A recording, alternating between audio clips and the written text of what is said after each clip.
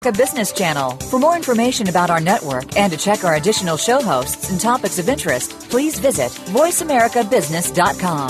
The Voice America Talk Radio Network is the worldwide leader in live Internet talk radio. Visit voiceamerica.com. The views and ideas expressed on the following program are strictly those of the host or guests and do not necessarily reflect the views and ideas held by the Voice America Talk Radio Network, its staff, and management.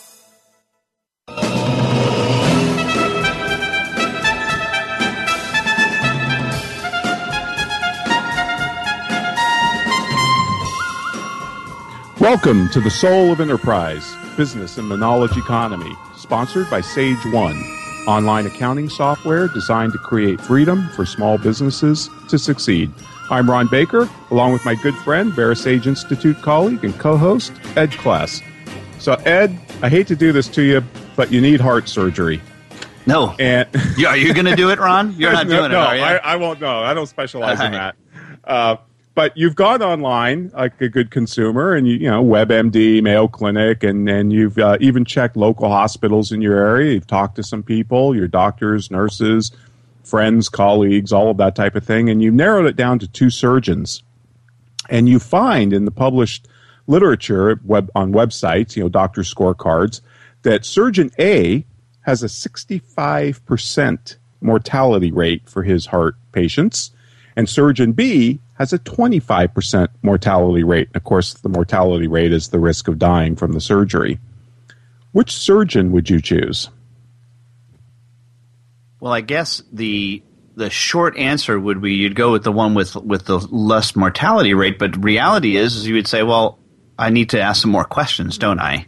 Because I need to know if maybe surgeon whose 65% mortality rate takes on the hardest cases.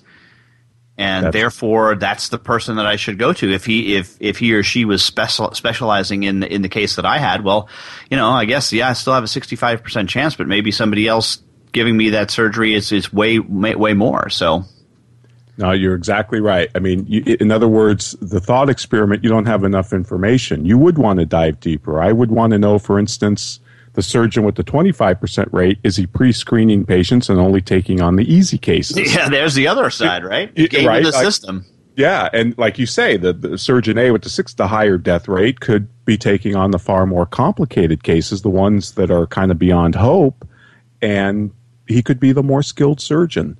So the point is that this is the problem with measurements, is that they can, not only do they drive out judgment, but they can give us a false sense of knowledge, and they can also provide the illusion of accuracy.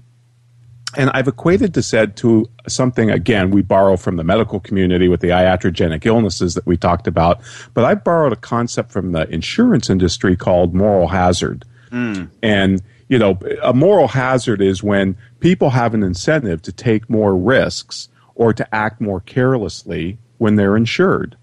So if you think about fire insurance, it causes arson. If you think about unemployment insurance, there's no doubt that it leads to people not being unemployed longer. Health or life insurance can lead to suicide or even murder in extreme cases. And if you think about federal disaster insurance, people can build on a floodplain because now you're incentivized to do it. These are all what actuaries call moral risks. And it's a huge problem. And I think the same type of risks exist when we're talking about measurements. Because just like the surgeon question, looking at those 2 numbers side by side and you pick, well, I'm going to go with the lower one, you're being driven to do something that's reckless or careless because you're not basing it on reality. Yeah, I'm reminded of it's a kind of a funny line that we'll throw away sometimes in presentations, and we'll say, 57.8% of all statistics are made up. and it's important when you use that joke to do the 0.8, because it's kind of a double joke, because the whole idea is if you got to go to a decimal place on a percentage, you're really, it's the illusion of accuracy. Yes. Right? It's the illusion of accuracy. No one's going to go, oh, okay, I really needed to know that it was 57.8%. Thanks. And this kind of goes back, and I know we've touched on this theme before with the McKinsey maxim, this statement that what you can measure, you can manage. And I know that Peter Drucker never said this. Thank you. Peter Drucker never said it. He never wrote it, and he didn't believe it, by the way. What Drucker said was what you measure is what you'll get. Well, yeah. Not quite the same thing. But the McKinsey maxim, what you can measure, you can manage. I used to fervently believe this. I used to say this to my customers all the time. This was my worldview. Yeah. And now I think it's very, very dangerous because it implies that if we just measure things, we can manage them or control them better. And this is nonsense. You don't change your weight by weighing yourself more frequently or more accurately. And I think the whole problem with measurements is we can substitute measurements for thinking. And it does. It kind of crowds out thinking. And it gives a lot of people the sense of the illusion of control. Well, that's the phrase I like to use. You have the illusion of control because you have some measurement system in place. And I think you're correct. Now, as with many of our shows, we have to state that what we're not saying is that any and all measurement in business is bad. We're not stating that. I couldn't state that, Ed. The accountant in me wouldn't let me. Yeah, right. I mean, it's kind of a nonsense statement anyway, if you think about it. I mean, businesses, we've always measured things, right? Ever since commerce has been around, we've been measuring things or counting things. The question is, what's important and how should those measurements be structured? And that's what we want to talk about. Especially in knowledge work, right? Especially in knowledge work, because there are way too often there are leaders and managers who say, well, how are we going to measure that? How are we going to measure that? And well, we're trying to do an innovation here. We're trying to do some outside the box thinking, to coin a phrase. Measurement isn't really the be all and end all here. It's really about creativity and innovation, and we have to sometimes fail. We have to feel comfortable with at least taking a shot at something, and maybe it's not going to work out. So let's not worry about it. Right, and as Drucker pointed out, the decision in effect is a judgment, and what you start with is not so much the numbers or the measurements, but you start with opinions, which are basically hypotheses, and then you test those hypotheses. And so what we're saying is that your measurements, whatever those measurements might be, they need to be linked to a theory, a testable hypothesis of cause and effect. And it's the theory that guides what we measure, as I think Einstein said that, or something close to that. It's the theory that drives the measurement, not the other way around. And we can't let the entrenched incumbent theory rule our minds by just saying, well, because we've always done it that way. Well, we've always measured that. Well, so that must be the right thing. And that's what I see, is that there's no questioning of the measurement. There's no, is this the right measurement in a lot of cases? It's just, this is what we should measure. So that's what we've been told to. And the other thing that I see is very few times do measurements fall off the board. The whole balanced scorecard and these dashboards, which I think are great. Hey, the company that I work for sells them, but the challenge is that 57 different key performance indicators means you're going to look at none of them. Right. Yes, 57 equals 0 in that point. Right. Well, the dashboard is exactly that. It's supposed to be the dashboard of the 5 things that you need to know when you're driving the car, right? Speed, oil pressure. There's a limited number of things. Yep, they're the critical things, basically. And you certainly wouldn't want to look at last month's oil pressure and fuel. Yeah, in arrears. That's good. Yeah. How much gas did I have last week at this time? Which is what accountants love to do, because we love to play historians with bad memories. But to your point about how statistics become entrenched, one of the largest statistical undertakings ever by the U.S. government was to try and measure the size of the communist countries. And I just want to give the example here of East Germany. And in the 1989 edition of the Statistical Abstract of the United States, right, they reported that East Germany was about the same size as West Germany and even had a higher per capita GDP. Now, and they had thought this for a long time. And of course, 1989 was, I think, the year the Berlin Wall fell.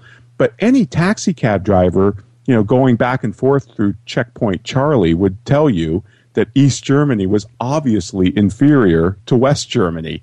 Yet the statistics portrayed just the opposite. And it was just a colossal failure from a statistical undertaking. And it does just show you how statistics and numbers and measurements can absolutely mislead us. Yeah. Well, who is it? The guy who belief science is the belief in the ignorance of experts. Feynman. Yes. Right. And that's exactly what happened in the case of this East Germany. There was these experts. They were all experts, I suppose, that were trying to figure this out. Didn't get very far.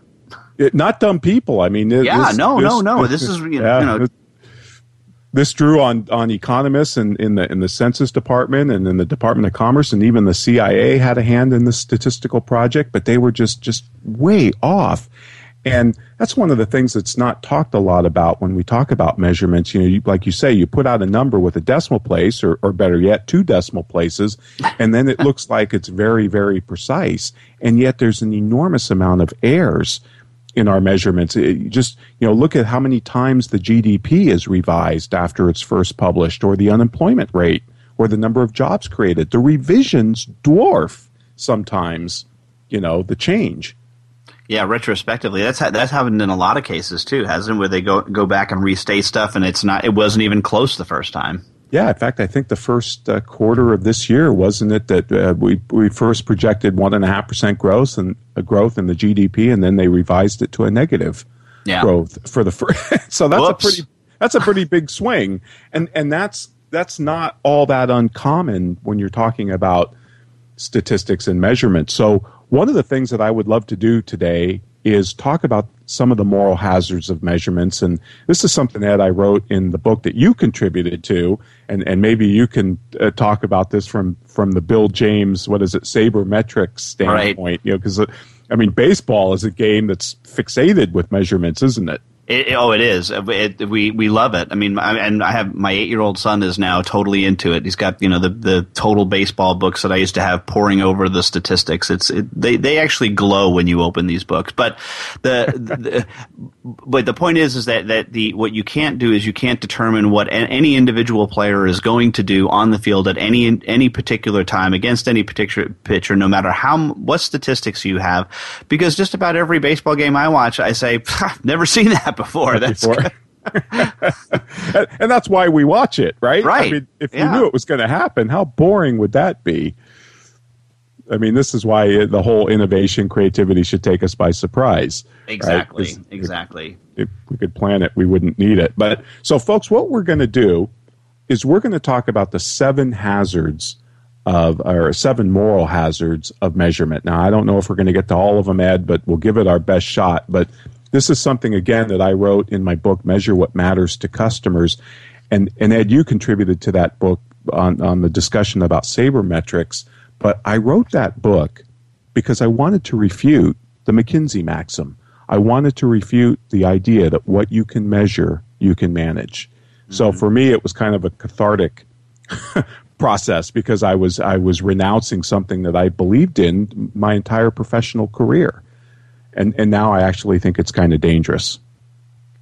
Well, great. Well, after the break, we will look into those 7 moral hazards.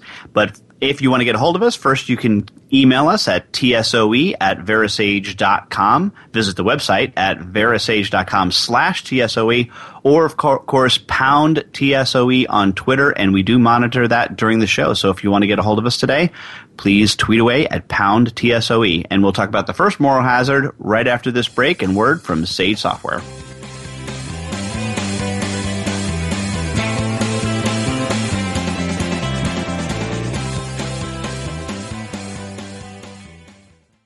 Follow us on Twitter at VoiceAmericaTRN. Get the lowdown on guests, new shows, and your favorites. That's VoiceAmericaTRN. As an entrepreneur, you're on an adventure, but there are parts of your business like revenue and expenses that don't feel very adventurous. At Sage One, we get it. We give you tools like easy invoicing, simple accounting, and reporting so you can tackle your less exciting tasks by automating them. Stronger control of the numbers means more opportunities for profits. Sage One has integrated payment options that can actually increase your cash flow. Getting paid faster? Yes, please. It's time to take the boring out of business and get back in the action. Visit SageOne.com today. Your free trial is waiting. You've experienced it. Marketing and selling has changed dramatically in the last few years. The search engine has completely altered the way customers buy. Your clients are now driving the process their way. At Leading Results, we know how to work with this. We don't just jump in and start doing. Together, we plan your marketing strategy, install a website that gets results, and create lead generation programs that drive sales. Visit leadingresults.com/TSOE to find out more and to schedule a 30-minute conversation with us. Are you interested in the topics discussed on The Soul of Enterprise? Would you like to explore them in more detail? Visit verasage.com/books for links to Ron Baker's books. Titles such as Pricing on Purpose, Measure What Matters to Customers, and his latest, Implementing Value Pricing. You can also find a wealth of resources, case studies, and frequently asked questions. Learn more about Ed and Ron and their radio show at verasage.com/TSOE and follow Ron on LinkedIn. He's one of the influencer bloggers. The business community's first choice in Internet Talk Radio. Voice America Business Network.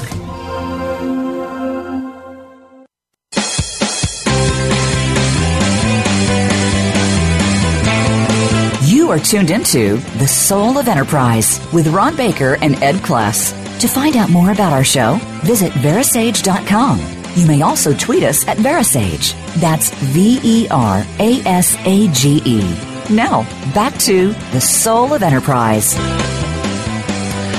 Stanley Marcus was one of the sons of the founders of Neiman Marcus, and he used to have a saying as he was really helping this store make it through the Great Depression that a market never came into his store and bought anything, but a lot of customers sure did. And that really leads us to this first moral hazard, which is we can count customers but not individuals. And what did you mean by that, Ron? Yeah, and I love that. He did say that I've never seen a market walk into my store, but a lot of customers have and bought things and made me a rich man. His point was that we tend to aggregate people and call them, whether you call them consumers or customers or you give it this amorphous term like the market. He said, but it's really just human beings. And it kind of reminds me of what singer Joan Baez used to say, having a relationship with 100,000 people is no problem. It's having the relationship with one person that's really, really hard. And you could turn that around and look at Stalin's famous remark, and of course I don't think he said it, but there's a lot of debate about it. But one death is a tragedy, whereas a million is a statistic, right? Once we get past the individual human being, then we're just become these globs of statistics and measures and aggregates. But yet that doesn't describe the flesh and blood of the economic system. No, and this manifests itself in interesting ways in organizations. What I call it collective noun syndrome. So you'll hear things like sales just doesn't get it. Or yes. Operations is really slowing us down, as if those things are collectives that had an entity unto themselves. Well, who in sales, who in operations, right? There's a person here, right? We keep coming back to this mantra of nobody here but us people. That's the whole point of the soul of enterprise, is that we're made of people here and not just these numbers. And the numbers tend to give us some, satisfaction that we can say, well, at least we measured it, at least we counted it. Right. It's kind of like the McDonald's, over 1 billion or whatever it is now, hamburgers. Okay, great. When are they going to stop this? I mean, I guess the way I think about it, Ed, is if you look at a company like GM or Toyota, they roughly sell, I don't know what it is, between 9 and 10 million cars a year, something like that, worldwide. And you know what? Those are sold one at a time. in effect, those are sold basically one at a time, one customer at a time. And yeah, we can aggregate them and we can throw them into these analyses, but you've got to deal with the human component here. And I think that's the first moral hazard is, it's easy to look at aggregates, but it misses the individuality, right? It's kind of like that old saying that I love that, I can prove on average everybody in the world has one testicle. Now mathematically, statistically, I'm absolutely right. But if I believe that as a sentient human being, I'm kind of an idiot. It's kind of like if you have a conference room, and some people are complaining that it's too hot, and others are complaining that it's too cold. You can't sit there and aggregate them and say, well, on average, you should all be all right.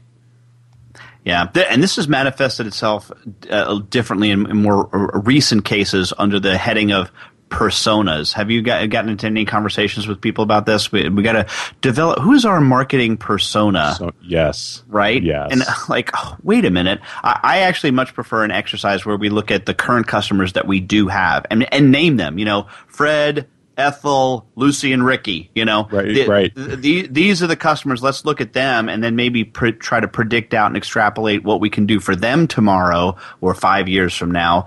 But to come up with these personas as if that this is somehow helpful. I think it's gobbledygook in my opinion. I agree. And Ed, this is where one area where big data or analytics might help us because they're getting so good at tracking us on mobile devices and even where we are and what we're searching and things like that they can target things to your specific situation. Now, that can get creepy, no doubt about it. But it does allow us to treat people a little bit more individualized rather than just these, masses of aggregates. Yes. Well, dude, I got to tell you. So here's the deal. This is about 6 weeks ago. I'm flipping through my Facebook at night, and I'm born in Brooklyn, grew up on Long Island, huge New York Mets fan. We're talking about the whole baseball thing. I now live in Texas, right? I get an ad on my Facebook, and this is the ad. I kid you not. It's a New York Mets T-shirt. But the Mets logo is carved out and superimposed over the outline of the state of Texas. Wow. Okay. Wow. So I'm like, I gotta get me this T-shirt. It's like $25 for the T-shirt, right? I'm like, I gotta have this. Well, it turns out this is some of the stuff that in my Facebook, market cap through the roof on this. These are things that are emerging out of this called dark posts. Right? Yes. And this is where we're getting to, we're not talking then just about consumers. We're looking at targeting individuals. And I just thought it was a brilliant strategy. And I think that's why Facebook is in such good shape right now, because I think they look at this as individuals. Sure. They know where you're searching on the web. They know what you're doing. And then they're advertisers. They can sell advertisers that target exactly what you want. Yep. Now, I know there's a fine line there with privacy and all that, but the point is that I think it's going to become easier to treat us more like individuals. No doubt. That was really Stanley Marcus's point. Because if you think about companies that treat everybody the same, customers don't want to be treated the same. They want to be treated individually. And look at companies that do treat us all the same. It's usually the postal service or the cable companies. Mm-hmm. And I would not hold out either of those as great service organizational models. Not usually. So that's our first moral hazard, folks, is we can count consumers, but not individuals, right? That's kind of the point of the first. And then the second moral hazard, Ed, is you change what you measure. Yes. And we talked about this a little bit in terms of the prep for the show, the Heisenberg uncertainty principle, the whole observer effect. Right. And, the fact that when you've got people sitting around in lab coats experimenting, whether it's a human experiment or even a physics experiment, they could have an influence on the measurements, couldn't they? Yeah, I mean, and as we look this up, the Heisenberg principle is very specific to particle physics, and it's not a one-for-one analogy here because it says as you're trying to observe the position of a particle, you are you're actually affecting, by looking at that, you're also affecting the speed of the particle or the trajectory of the particle, and vice versa. If you try to understand the trajectory, you can't understand the position or mass. I'm sorry, that's what it is, or mass of the particle. So it's really odd. But it is related to what's called the observer effect, which is there are certain experiments, especially at the extraordinarily small level, where the instrument itself interferes with the measurement. Right, the instrument itself doing the measuring. Let's say, face it, if you're going to try to measure something to a very, very specific degree, let's say with temperature, well, you've got to use some kind of a instrument to do that, and the instrument itself must have a temperature. Right. Right. So it's going to affect the outcome of what it is you're trying to measure. So it's pretty interesting. So yes, we definitely do change what you measure. And this goes back to what Drucker said. You'll measure what you get, right? That's what he did say. Right. And I like the central bankers have a law it's called Goodhart's law, that any target that is set quickly loses its meaning because it becomes manipulated over time.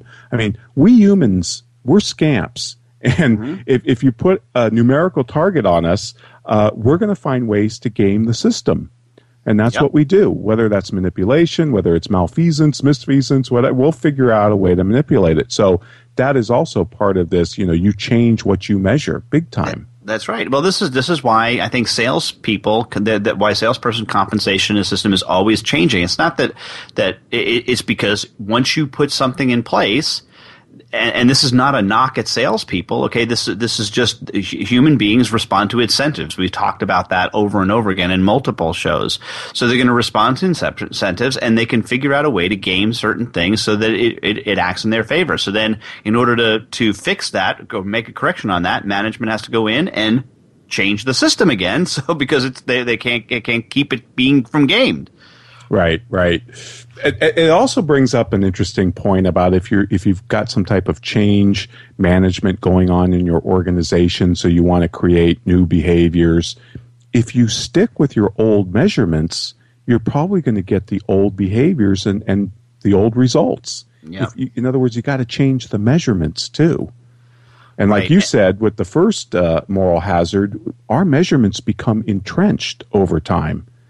And we're not willing to dislodge them so easily. That they do. But then when it does happen, and of course one of the great examples of this is the Comstat policing that took place in New York and other cities in the late 1980s and 90s, where there were every day, every week, these the police at the top level, the lieutenants and captains were reporting back to right to the commissioner about crimes in their area and what were they doing to take care of this, and this, and they were raked over the coals for this. And sure enough, they went out and they arrested a ton of people, because if that's what you get paid for and told that this is what you should be doing, well, you're going to arrest everyone. And yeah, I guess crime went down, but also the rate of then these petty offenses and people being locked up for long periods of time for relatively small non-violent crimes, I don't know if that's overall all that great for society. Right. It does really illustrate the point that you better be darn careful about what you're measuring, because that's what you're going to end up getting. Yep. And that kind of leads to the third moral hazard, and we'll probably have to take a break before we get through all of this. But the third moral hazard is that measures crowd out intuition and insight. And I think the doctor example illustrates this well. You put two very precise statistics in front of people, and they just pick the lower or higher one without any more questions. But there's also another statistic, I think, that we do as a society, and the government puts this one out, that I believe illustrates this better than anything. And that's what we're going to talk about next, Ed. But what we're going to do first, folks, is we're going to take a break. But please know that you can contact Ed or myself at tsoe@verisage.com. We'd love to hear your emails. We've got an email here that I think Ed will probably try and get to before the end of the show today, because he asked specifically about this topic. So we'll talk about Sean's email. And folks, you can also go to verisage.com/TSOE. And after every show, we post show notes that have a discussion about what we talked about, the books we mentioned, other interesting reading or videos that we talked about as well. And you can find that at verisage.com/TSOE. So We're going to take a break, and we're going to hear from our sponsor, Sage One.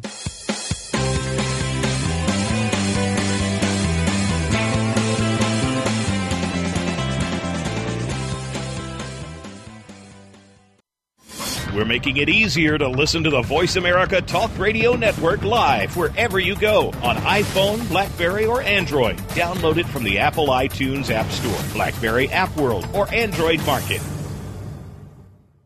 As an entrepreneur, you're on an adventure, but there are parts of your business like revenue and expenses that don't feel very adventurous. At Sage One, we get it. We give you tools like easy invoicing, simple accounting and reporting, so you can tackle your less exciting tasks by automating them. Stronger control of the numbers means more opportunities for profits. Sage One has integrated payment options that can actually increase your cash flow. Getting paid faster? Yes, please. It's time to take the boring out of business and get back in the action. Visit SageOne.com today. Your free trial is waiting. You've experienced it. Marketing and selling has changed dramatically in the last few years. The search engine has completely altered the way customers buy. Your clients are now driving the process their way. At Leading Results, we know how to work with this. We don't just jump in and start doing. Together, we plan your marketing strategy, install a website that gets results, and create lead generation programs that drive sales. Visit leadingresults.com/TSOE to find out more and to schedule a 30-minute conversation with us. Are you interested in the topics discussed on The Soul of Enterprise? Would you like to explore them in more detail? Visit verasage.com/books for links to Ron Baker's books. Titles such as Pricing on Purpose, Measure What Matters to Customers, and his latest, Implementing Value Pricing. You can also find a wealth of resources, case studies, and frequently asked questions. Learn more about Ed and Ron and their radio show at verasage.com/TSOE and follow Ron on LinkedIn. He's one of the influencer bloggers. We're always talking business. Talk to an expert. Call now, toll free, 866-472-5790. That's 866-472-5790. Voice America Business Network.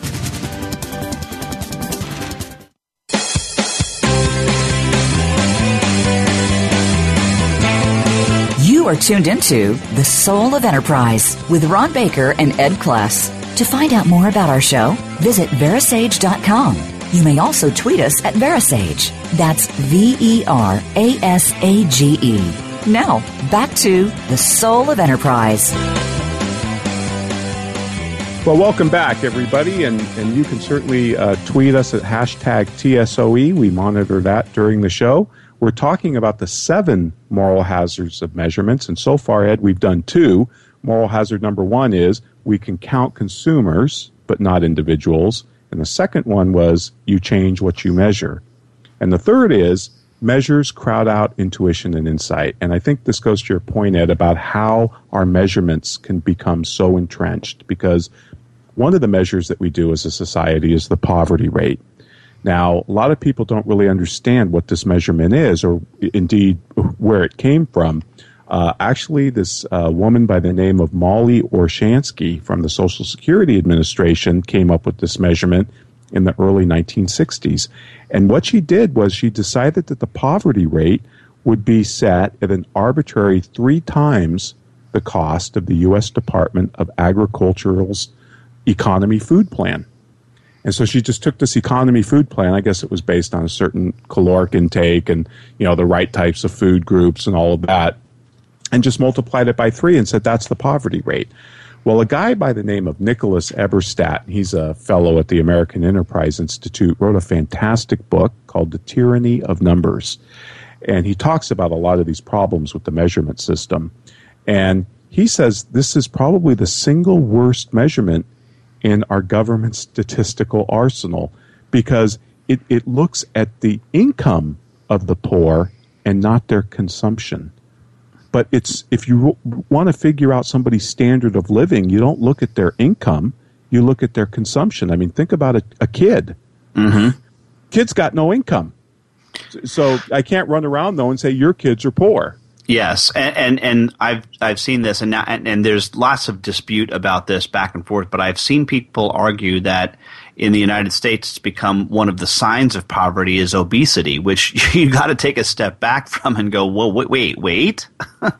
I mean, now I personally don't think that that's necessarily statistically true, but the fact that has even entered as a meme into our thinking, that folks who are in poverty, because they tend to eat poorly, right? They make poor food choices and but they're getting too many calories or too sedentary. I mean, this really throws us for a loop.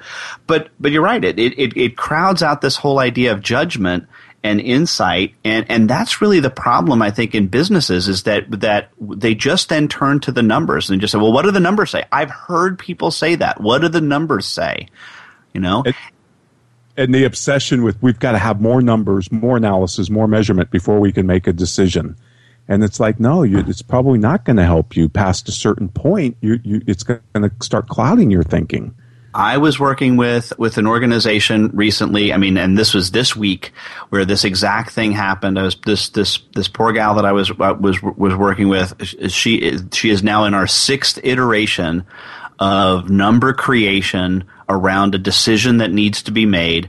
And I was finally kind of coaching her through this process. And I said, look, this is not about 6 different ways of looking at the numbers. This is clearly the leader in this organization not wanting to make a difficult decision. Right.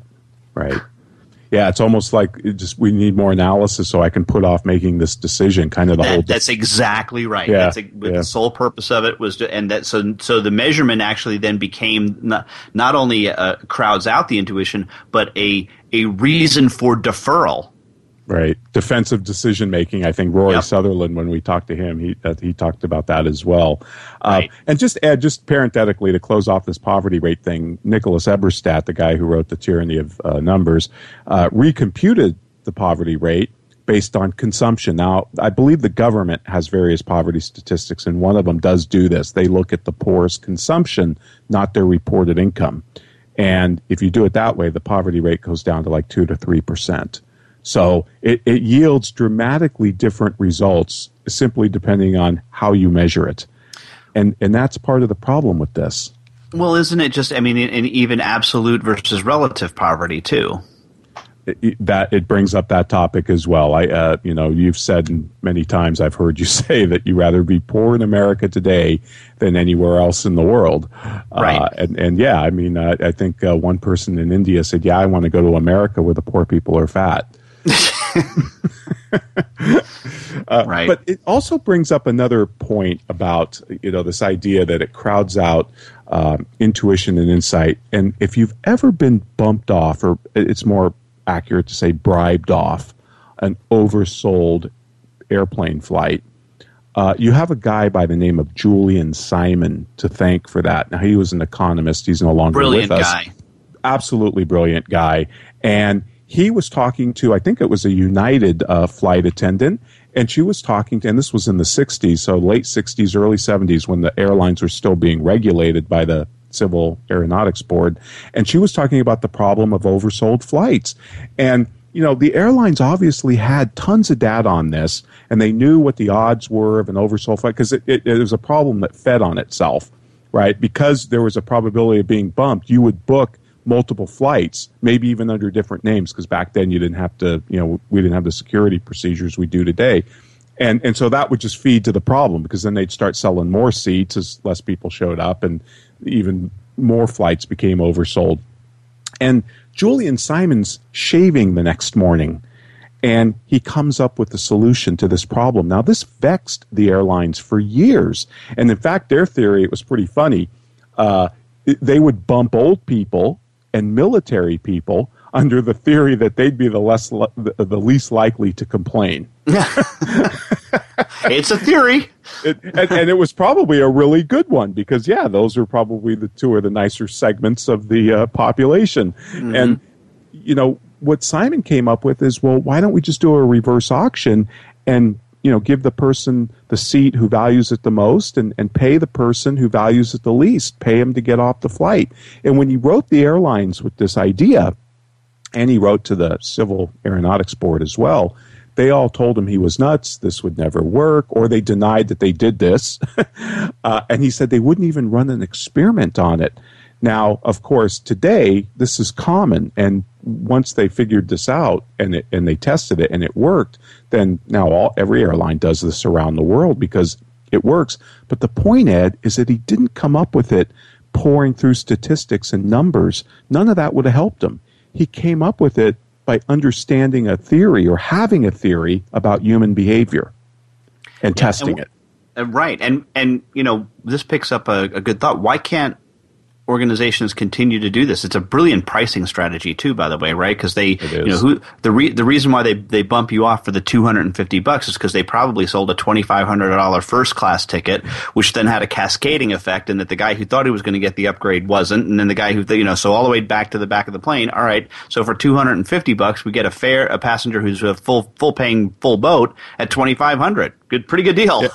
Right. And you've probably sat on commute flights or whatever that are tend to be very stuffed with business passengers, and when they come on and they're trying to bribe somebody off, everybody sits there with their hands full and say, "Oh, come on, you can do better than that," and they keep raising the price. Right, exactly. But why can't some firms do this in cases where they have a high level of or difficulty managing their capacity? Why not bribe off someone who's placed an order and say, "Hey, listen, we're just going to refund you 10% if you don't mind taking delivery 2 weeks later"?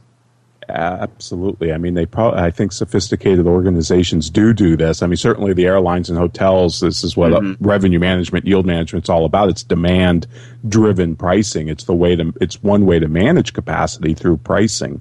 Right. But I was really intrigued with Simon's story because he wrote about this in his autobiography, and I didn't realize it was him who had this idea, but just how long it took him to even get an airline to run an experiment. You actually think that he got CAB to agree with them and force an airline to run an experiment. And of course, now every airline swears by this method. Right. Well, I mean, just comes down to this, is that all measurements are really judgments in disguise.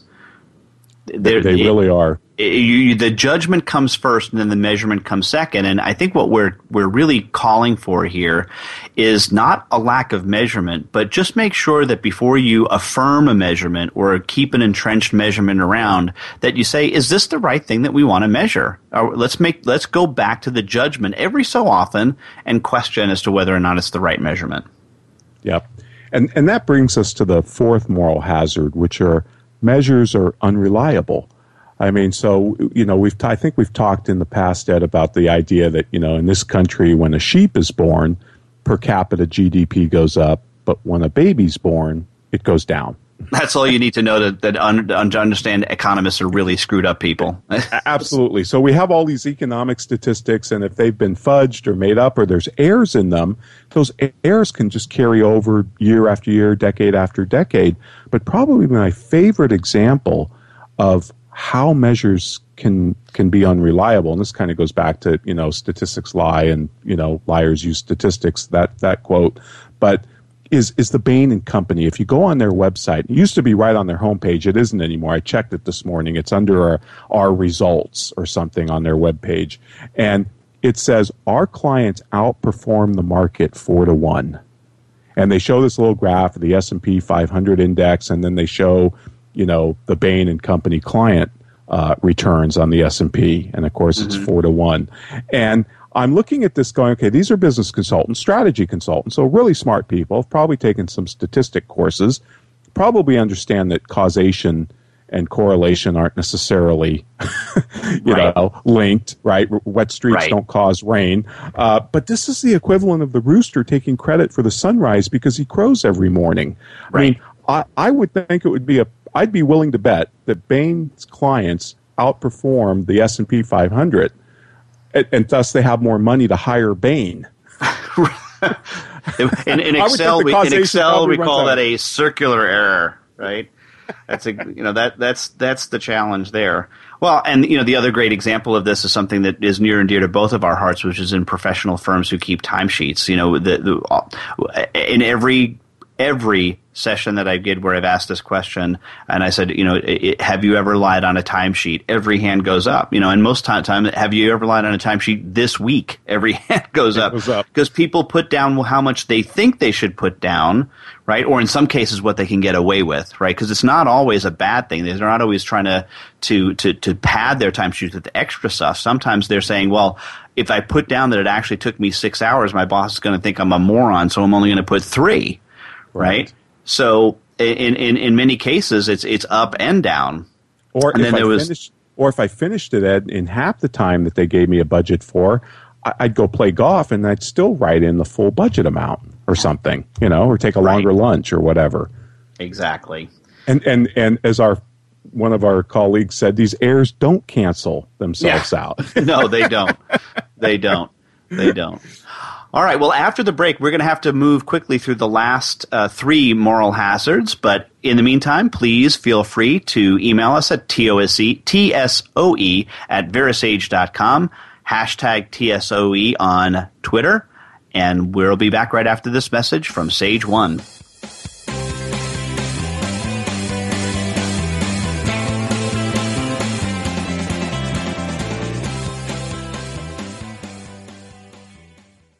Become our friend on Facebook. Post your thoughts about our shows and network on our timeline. Visit facebook.com/Voice America.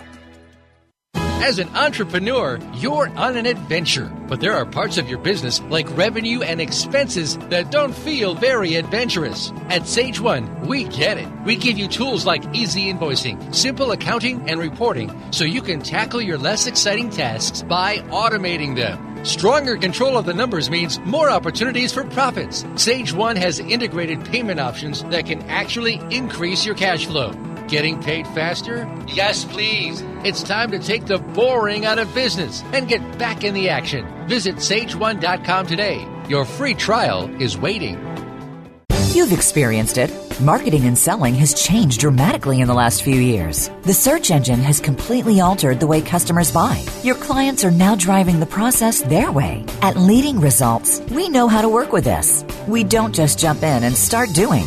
Together, we plan your marketing strategy, install a website that gets results, and create lead generation programs that drive sales. Visit leadingresults.com/TSOE to find out more and to schedule a 30-minute conversation with us.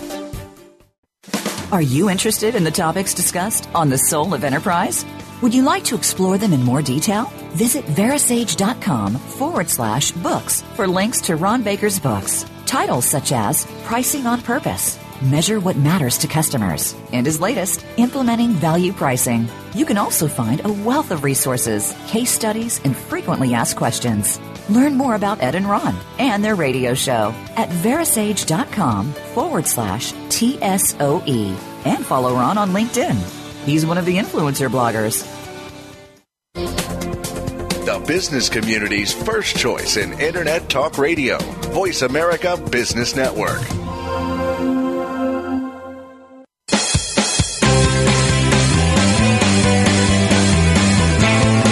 You are tuned into The Soul of Enterprise with Ron Baker and Ed Kless. To find out more about our show, visit verasage.com. You may also tweet us at Verasage. That's VERASAGE. Now, back to The Soul of Enterprise.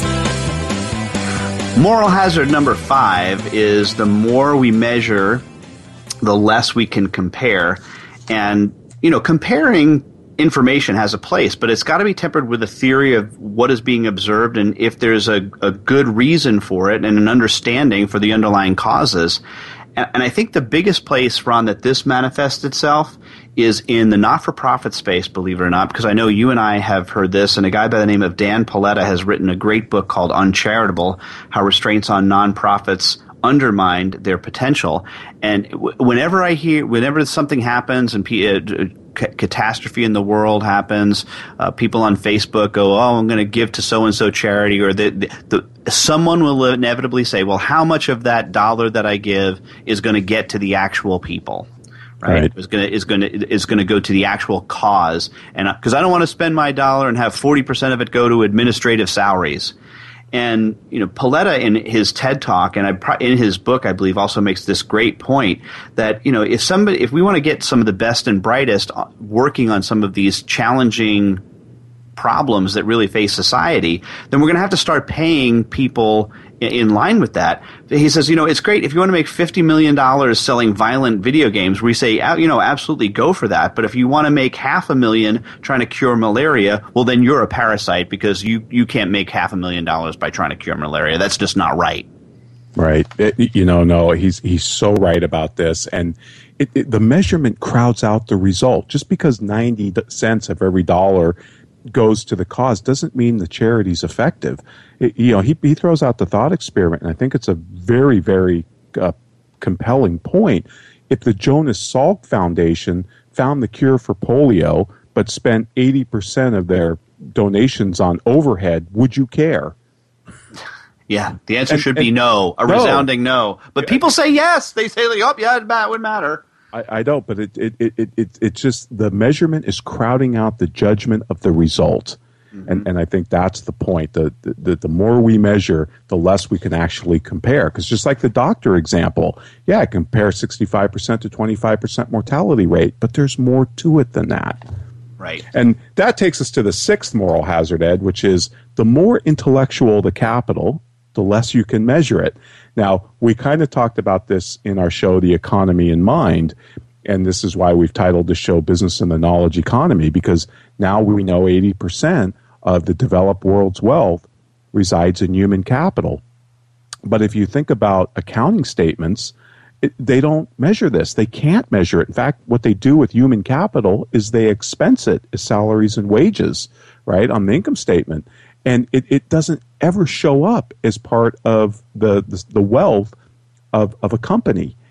And so this is why the accounting statements, the income statement, the balance sheet, they're called the three blind mice because they don't really comprehend the fair market value of a business. All they're designed to do is record the value of a transaction that's already taken place. They can't peer into the future and look at value because accounting is not a theory. It's simply a measurement. It's an identity equation, as you say. And you look, it gets worse because it gets extrapolated out. And you and I have talked to thousands of accountants. And in the end, accounting debits equal credits, right? Well, then that gets extrapolated out that if I have a sale on my book and it's, debit or credit for me, then somebody else's, it's an expense and it's the same debit or credit for them. And the amount is the same. So therefore, zero-sum game thinking, and we're back to that again because it's got to be the same. Yep. There's no measurement of where any of this stuff comes from. But I love what David Boyle wrote in the Sum of Our Discontent, where he says, decisions by number are a bit like painting by the numbers. They don't make for good art, and I don't think they make for good decisions either. No, they don't. I mean, if you look at data, reason, calculation, and measurement, all these things, they can only produce conclusions.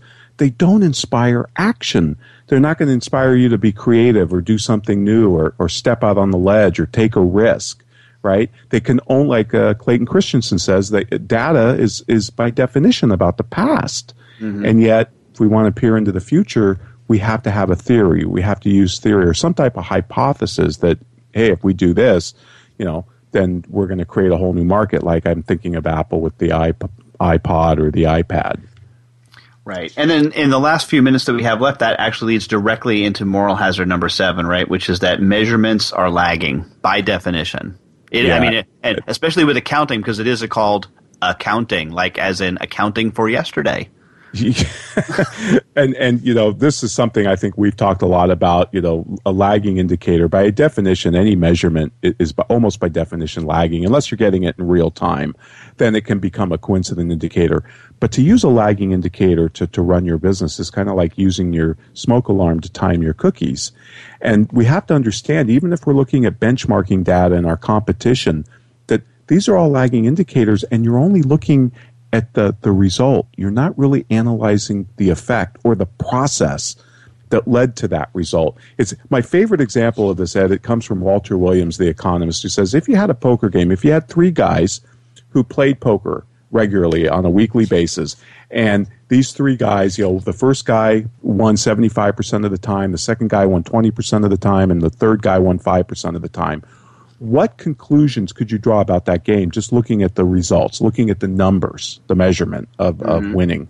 Right. And he says you can't draw anything because you could say, well, maybe A's a great poker player, or maybe C is a terrible poker face, or whatever, or maybe A's cheating, but you can't draw any of those conclusions until you know something about the process. Right. It's not enough just to look at the result. You have to understand the process. And that's one of the problems with the fact that all of this data and measurements are lagging indicators. Exactly. Well, let's spend a few minutes, if you will, on Sean's email that he sent us. And by the way, we do post about 4 or 5 days ahead of time what our next show is going to be about on verisage.com/TSOE. So if there's a topic that is of interest to you and you'd like us to answer your question on the show while we talk about it rather than retrospectively, please pay attention to verisage.com/TSOE and feel free to send us your question. Sean says that he is very interested in this topic because he's got a presentation about KPIs next week.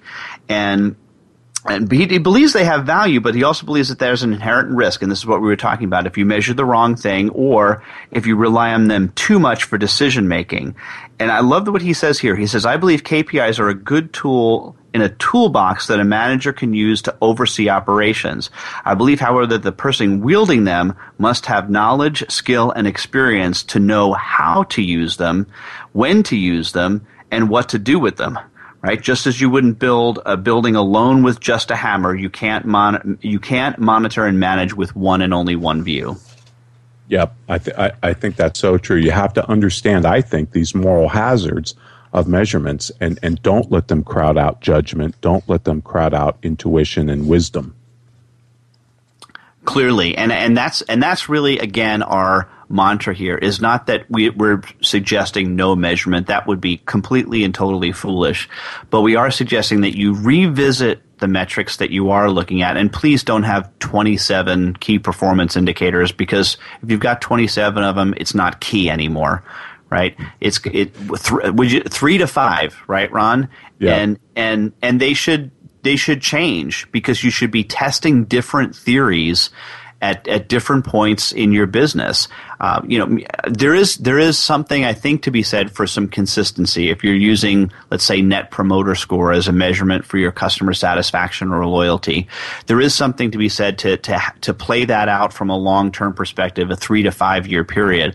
But there's still a danger in getting totally stuck on that, because I can't tell you now, since Net Promoter Score has become so ubiquitous, how many times, and this just happened to me last week when I got my car serviced, before they send me away, they say, they're going to call you with a survey. Is there any reason why you can't give me a 9 or a 10? Right? Yes. And it's being gamed. They almost coerce you, or in my case, they give me free oil changes or a certificate for a car detail if I give them a great review. I mean, it's like, come on, what's going on here? What are we doing? Mm-hmm. So, yeah, it's a great comment, Sean, and I think you're exactly right. And I think that's what these 7 hazards really illustrate, that we have to be very careful about our measurements and not stay too committed to them. Like the poverty statistic, for example, is a measurement that's completely meaningless, but yet we're so invested in it that we're not willing to analyze it and kind of hold it in front of us and challenge our assumptions about it. So those are our 7 hazards. And of course, again, folks, we will post all these on our show notes with more detail, mention all the books we cited and some other interesting things that you can look at as well on this topic. And Ed, thank you so much for this. This has been great. Again, this is very cathartic for me to go through these, because at one time in my life, I believed in the McKinsey maxim. Yeah, we all did. So you're forgiven. I absolve you. I appreciate that. Well, thank you very much. Well, folks, thank you. And we will see you next week here. And we will be doing the top business myths, part 1. And that's our topic for next week. So until then, thank you very much. And thank you to our sponsor, Sage One.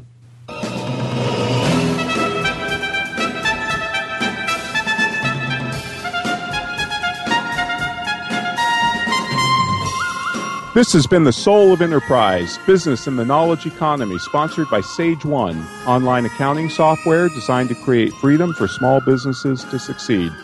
Join us next week on Friday at 1 p.m. Pacific, 4 p.m. Eastern, where we'll be talking about the top 10 business myths, Part 1. And, of course, feel free to email Ed or myself at tsoe@verisage.com. See you in 167 hours, folks.